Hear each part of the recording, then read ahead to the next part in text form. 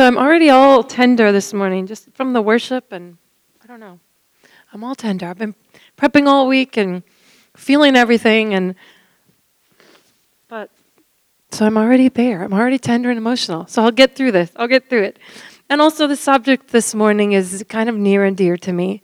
But I want us to see Jesus this morning. I want it to be about Jesus this morning. And that's what we want it to be about. I want to be about him and what he's done and what he's completed for us this morning. Most of you know we're in a series on salvation. Hang on.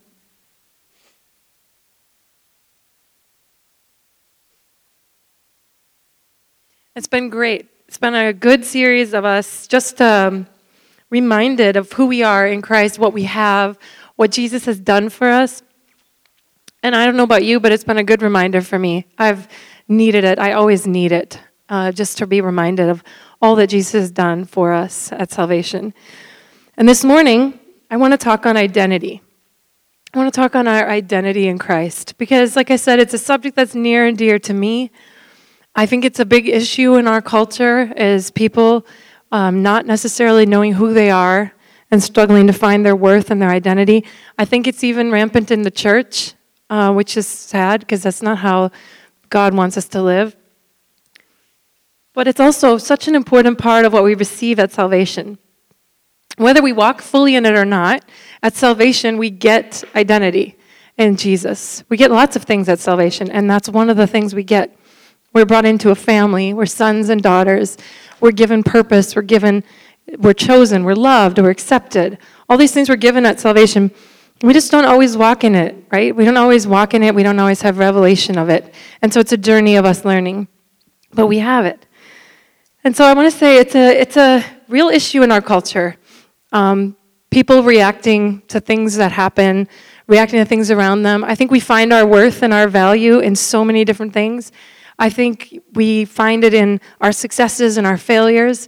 We find it in what we do, right? Our hobbies, our gifts, our jobs. It's all normal, but to some extent it can be not helpful if it becomes too much of what defines us.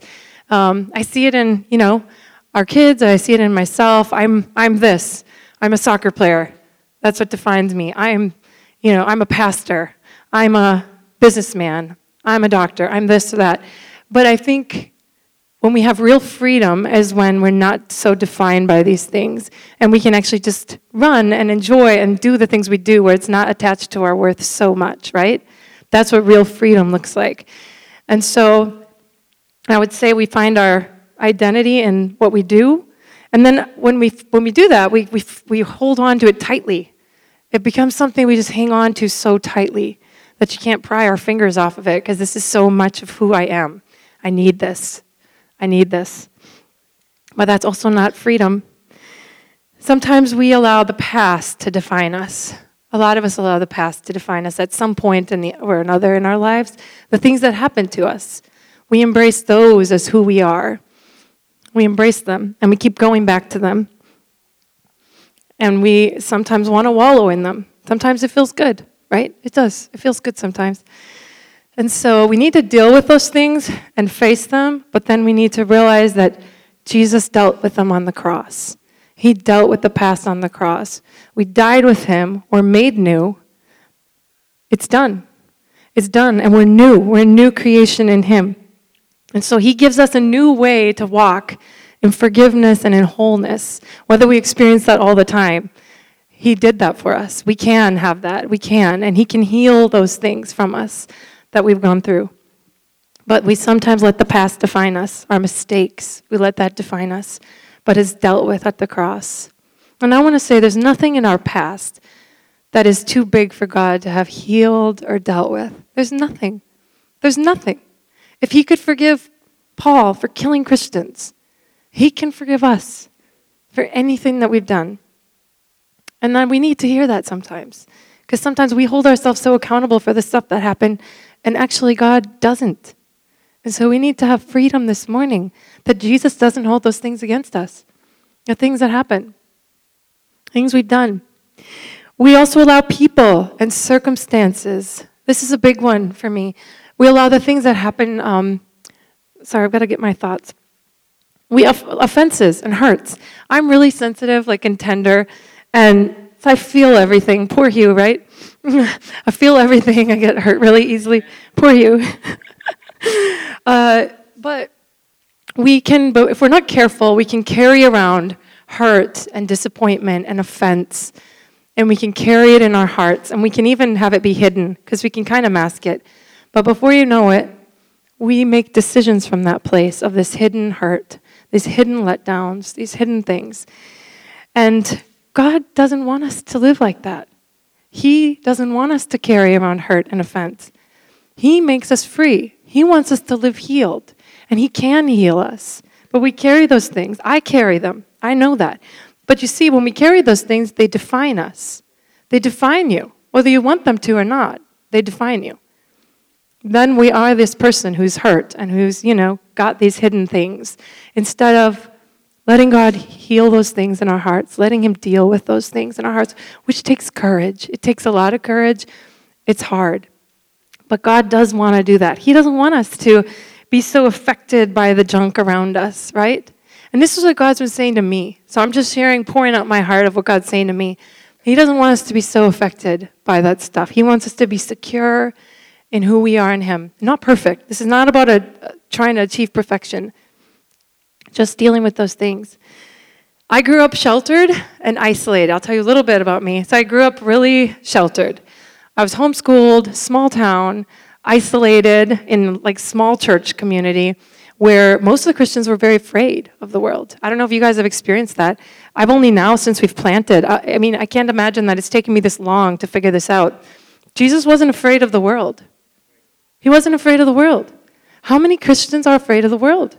I'll just protect my family and my children and make sure nothing happens to us, and we'll hide away, and we'll stay in our little church huddle, and everything's in homeschool. That's not why everybody homeschools, but some people do.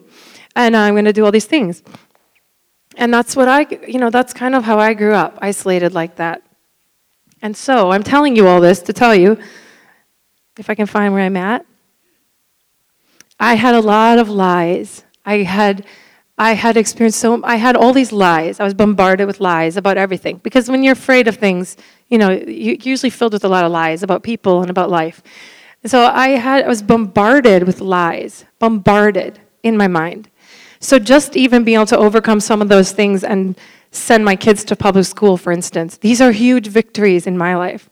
You might not relate to any of that, but for me, those are huge victories. To be able to just be in community is huge. Those are huge things that God brought me out of. And so I tell you this to say, it has to do with identity. When I was going through this and I was facing some of these lies that I believed, and they were being kind of stripped away and uprooted, that I struggled with my identity. Because so much of who I was built on those things. And when you kind of get shaken where a lot of what you believe is not true anymore, you struggle with identity. Who am I? Who am I? I can't live like this anymore. So who am I? So that was kind of why I had some of the identity crises I did when I was younger.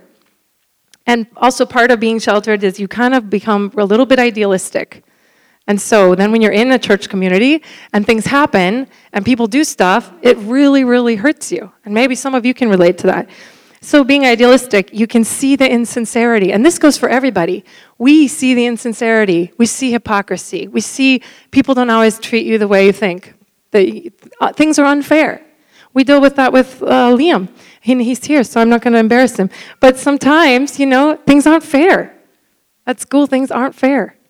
And that's hard. And so then before you know it, you're really carrying around a lot of hurt and a lot of anger and a lot of frustration at things. And I think that those things can change us. Those things can change us. And that's my story about, God wanting us to be secure. He wants us, see, it's not just about being yourself. Sometimes we think, well, I'm just going to be who I am. But that's not. Because sometimes who we are is not actually who Christ made us. It's because we're carrying around this stuff. And God has so much more. So we can't just say, I'm going to be who I am. Because sometimes we have this stuff. And maybe my story is more extreme, but I'm convinced that everybody deals with identity. God wants to heal people of identity. And so today, that was kind of the intro. So today I want to address the big question of identity. The question that everybody asks themselves, who am I? Who am I? And we spend a lot of time asking that question, or people do. But I want to propose that instead of saying, who am I? Our question should be, Lord, who are you? Who are you? Instead of who am I? Who are you? Because only in knowing Jesus and revelation of who Jesus is, what he's done for us, what he's accomplished, we sing that song, Living Hope, and what he's all done. That's when we find our identity. That's when we find who we are in Christ, because of what he's accomplished. So instead of asking, who am I, which everybody's obsessed with, we want to say, Lord, who are you, Jesus? Who are you, Jesus? Show me who you are. I don't want to be self-obsessed and self-focused. I want to know who you are, because then I'll know who I am, a child of God, a son and a daughter of the King of Kings, the Lord of Lords. That's when we find our security, is in knowing Jesus more. And I want to say we all need an encounter with Jesus, not just the one-time encounter. We all need to encounter Jesus. It's the only thing that changes anybody. In the Bible, Paul, again, was on his way killing Christians. He had an encounter with Jesus. He was never the same. You guys know the story. His name was changed from Saul to Paul. He was on a totally different path, purpose, mission. He was completely changed, not recognizable. That's what happens when we encounter Jesus. We're not the same. We need to encounter Jesus in our homes, in our room, in our worship at home. We need to encounter Jesus because he's the only one who can change us. Jesus takes insecure, weak, broken people and he sets them on a rock. He sets them on a rock. And we're firm on him, and he makes us strong in him, not in ourselves. Am I the only one that feels this way sometimes? No? Okay, good.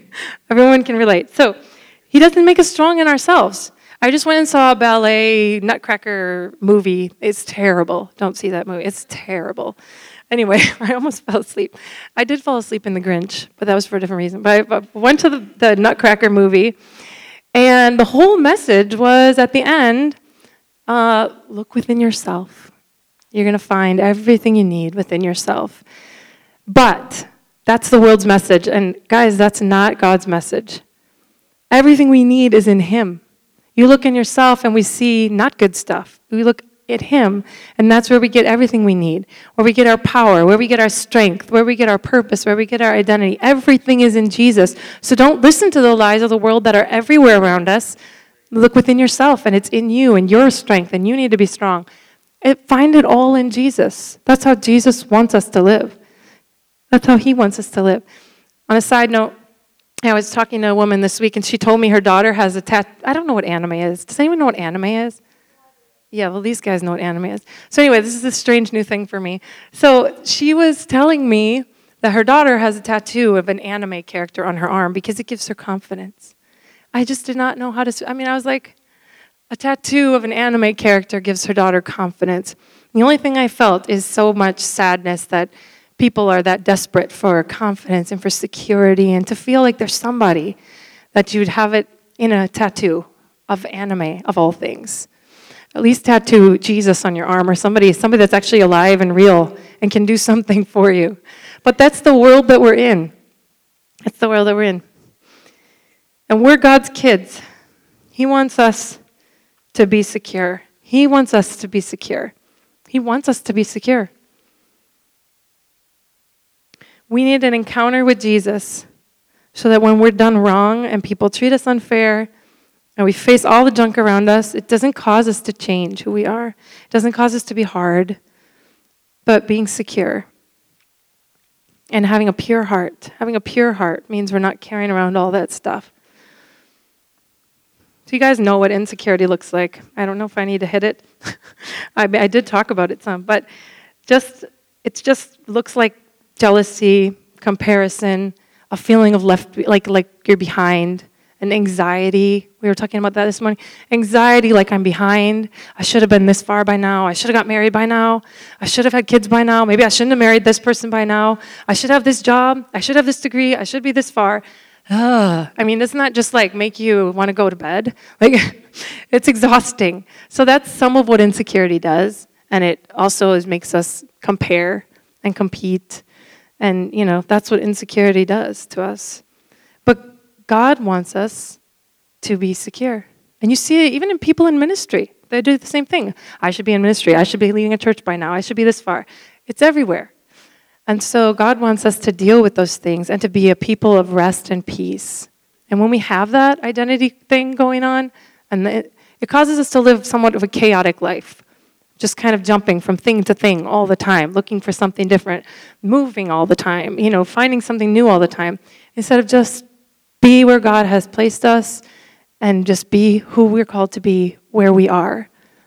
And I think that's sometimes, what the insecurity can look like. And God wants us to be secure. I said that now a few times. Okay, so now I want to talk on who is Jesus, because I've said we need to know who Jesus is to find identity. And we need revelation of Jesus. We can never know Jesus completely. We can never have full revelation of God. So as long as we can't, we might as well be asking him to show us more, right? Show us more of who he is. And so I firstly want to talk about the greatness of Jesus. The greatness of Jesus. I felt very weighty this week about how Jesus gets diminished in our culture and even in church and everywhere. And the devil's strategy is to diminish Jesus, to make him less than what God says that he really is. And remember, the devil's not all powerful. He can't be everywhere at once. He doesn't have all authority. But what he can do is twist truth and lie, and he can make Jesus seem smaller than who he is. Maybe he can be Jesus just like an angel, because, he's just an angel. Or maybe he's a good man. Or maybe he's like a baby Jesus in a manger, little baby Jesus, who had to hold back so much of his glory just to be on the earth. That's not the Jesus that we are talking about. Jesus is not those things. He's not a sweet baby Jesus in the manger. He's not a good man. He's God.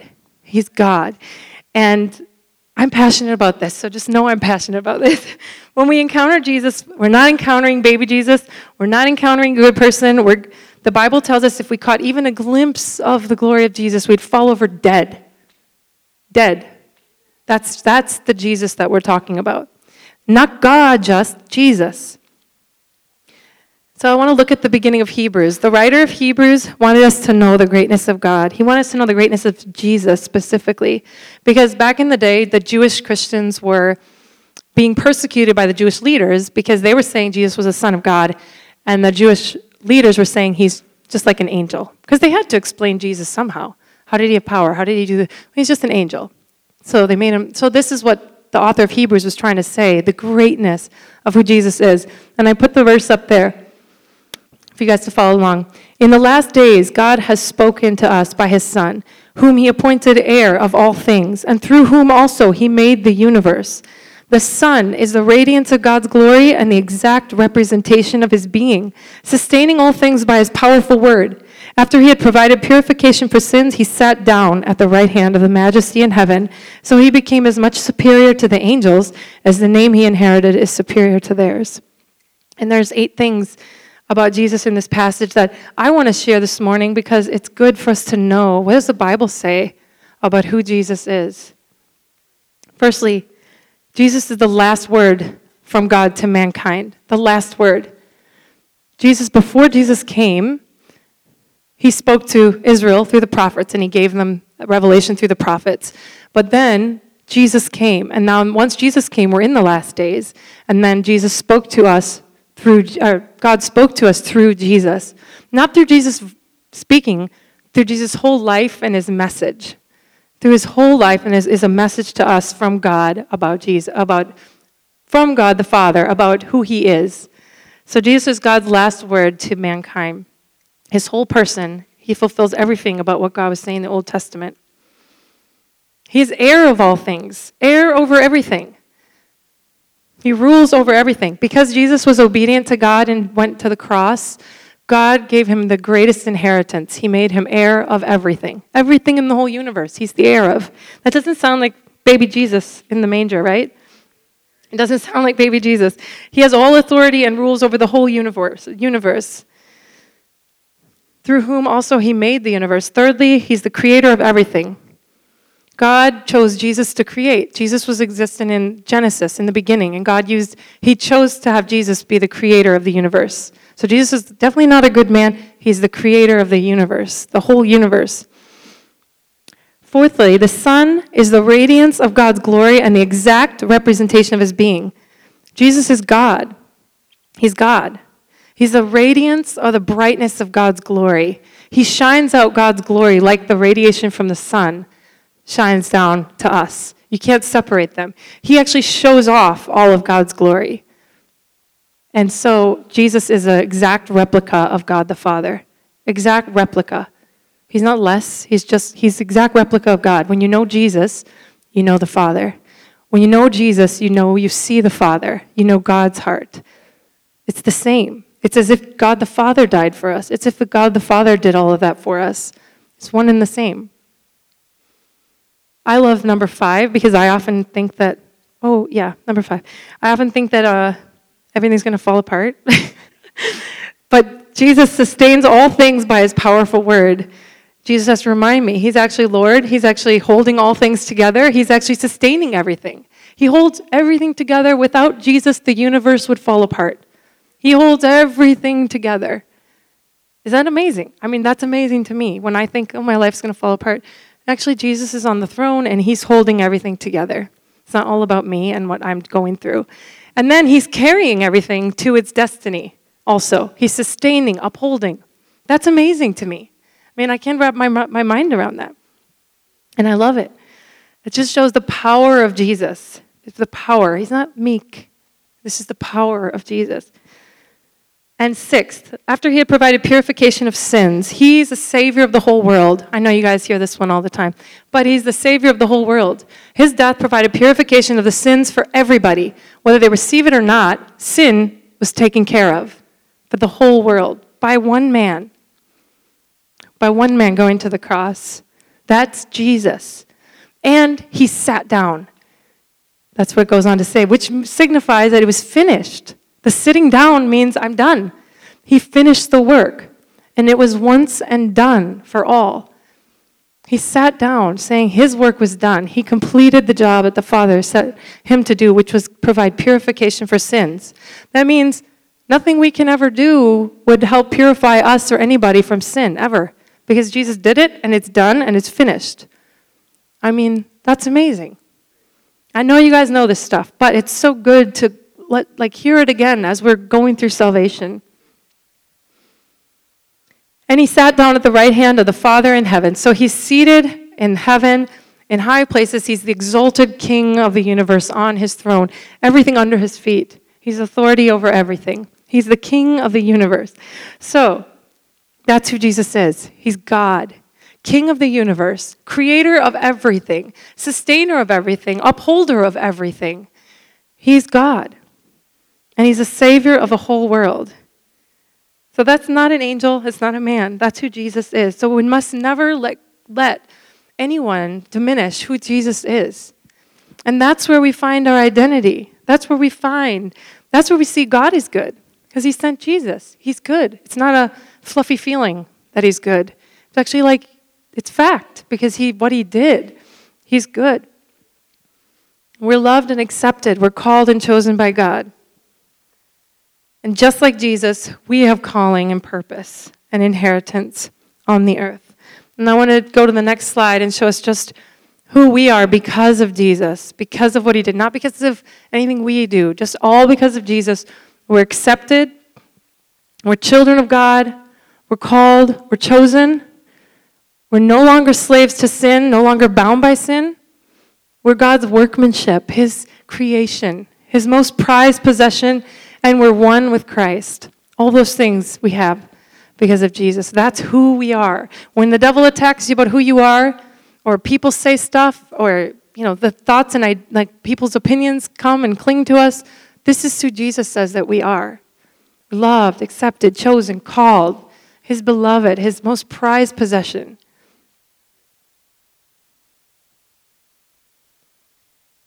So Jesus received his inheritance. He finished his work.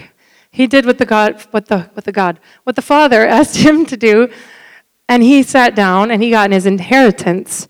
But the same way, we also have an inheritance, and we have an inheritance here on earth as well. I know Hugh preached on it so well that what we have at salvation, we're in Christ, and Christ is in us. The things that we have at salvation. But then there's things that we have to walk into. There's a purpose, and there's the plan, and a unique calling that God has for each of us, just like Jesus. And he wants us to walk into those things. He wants us to walk into more of what he has for us here on earth. We have inheritance here on this earth as well as in heaven. So it's not just saved and then wait to go to heaven one day. We're saved, and now we have an inheritance to walk into. People that God wants us to share the love of him, his love with. Things to do here on earth.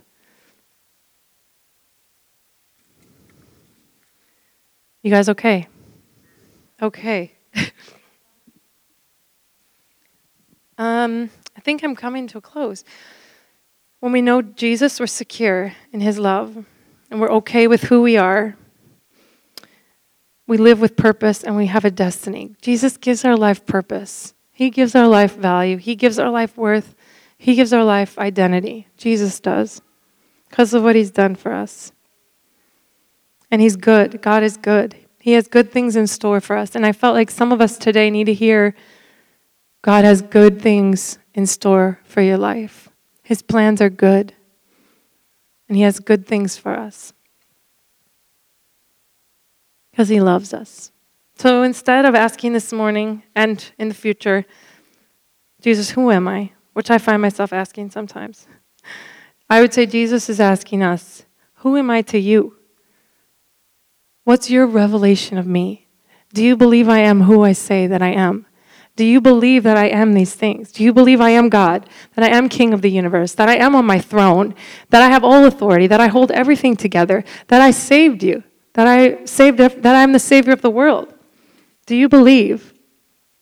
Who do we say that he is? Because that's what defines how we live. That's what defines us. That's what defines the decisions we make, is our revelation of Jesus. And we all can grow in our revelation of Jesus, everybody. We don't get to know him from a book. He's relational. We get to know him from intimacy with him, spending time with him. That's how we get to know God. That's how we get to know Jesus and how we know the Father. So I just want to pray for us this morning. I felt tender preparing. I just felt like identity is such a sensitive subject. And I feel like, hurts, disappointments, things that people say or do to us, those things stick on us. Like God doesn't want them to. He wants us to find our security in him and our identity. And he wants us to have rest. So I felt for people who want to be free of hurt and disappointment, not have those hidden things. And I also felt for people who feel they're behind, that anxiety that comes when you just never feel like, you're where you should be.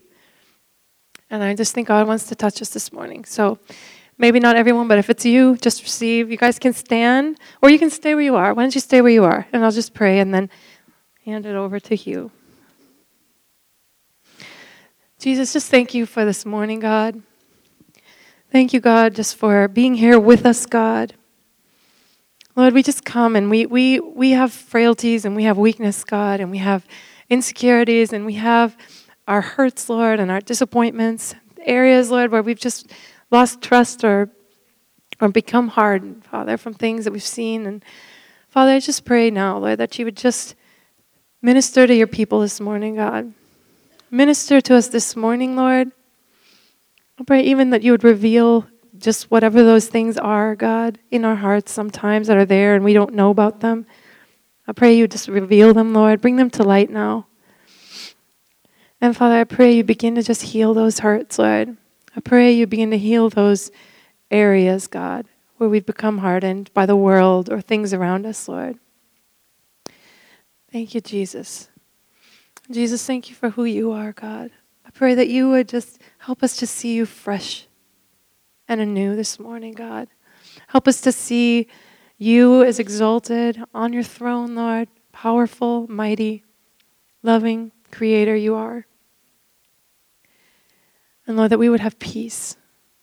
I just ask for your peace to come to your people, God. Where there's striving, or there's anxiety, Lord, where we feel like behind sometimes, God, I just pray that you would bring rest and silence that in the name of Jesus. You would silence those things, God. We know nothing good can come from that place, and I pray, God, that we would just feel your embrace this morning. But we feel your embrace. That people here would feel your embrace, Lord. That you want us to be at rest and you want us to be at peace, Lord. And to know your great love for us, God. Thank you, God. Thank you, God.